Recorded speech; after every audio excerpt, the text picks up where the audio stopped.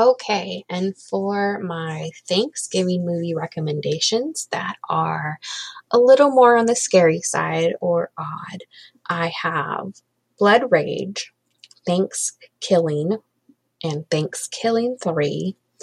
Another fun thing to check out is Eli Roth's fake Grindhouse trailer called Thanksgiving. It's short, but it is very, very fun to watch. And probably my number one pick is a movie called Poultrygeist.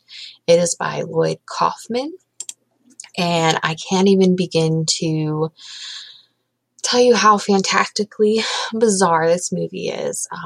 The description for this movie is: zombified chickens attempt to kill the fast food workers that cook them in a restaurant built on an ancient burial ground.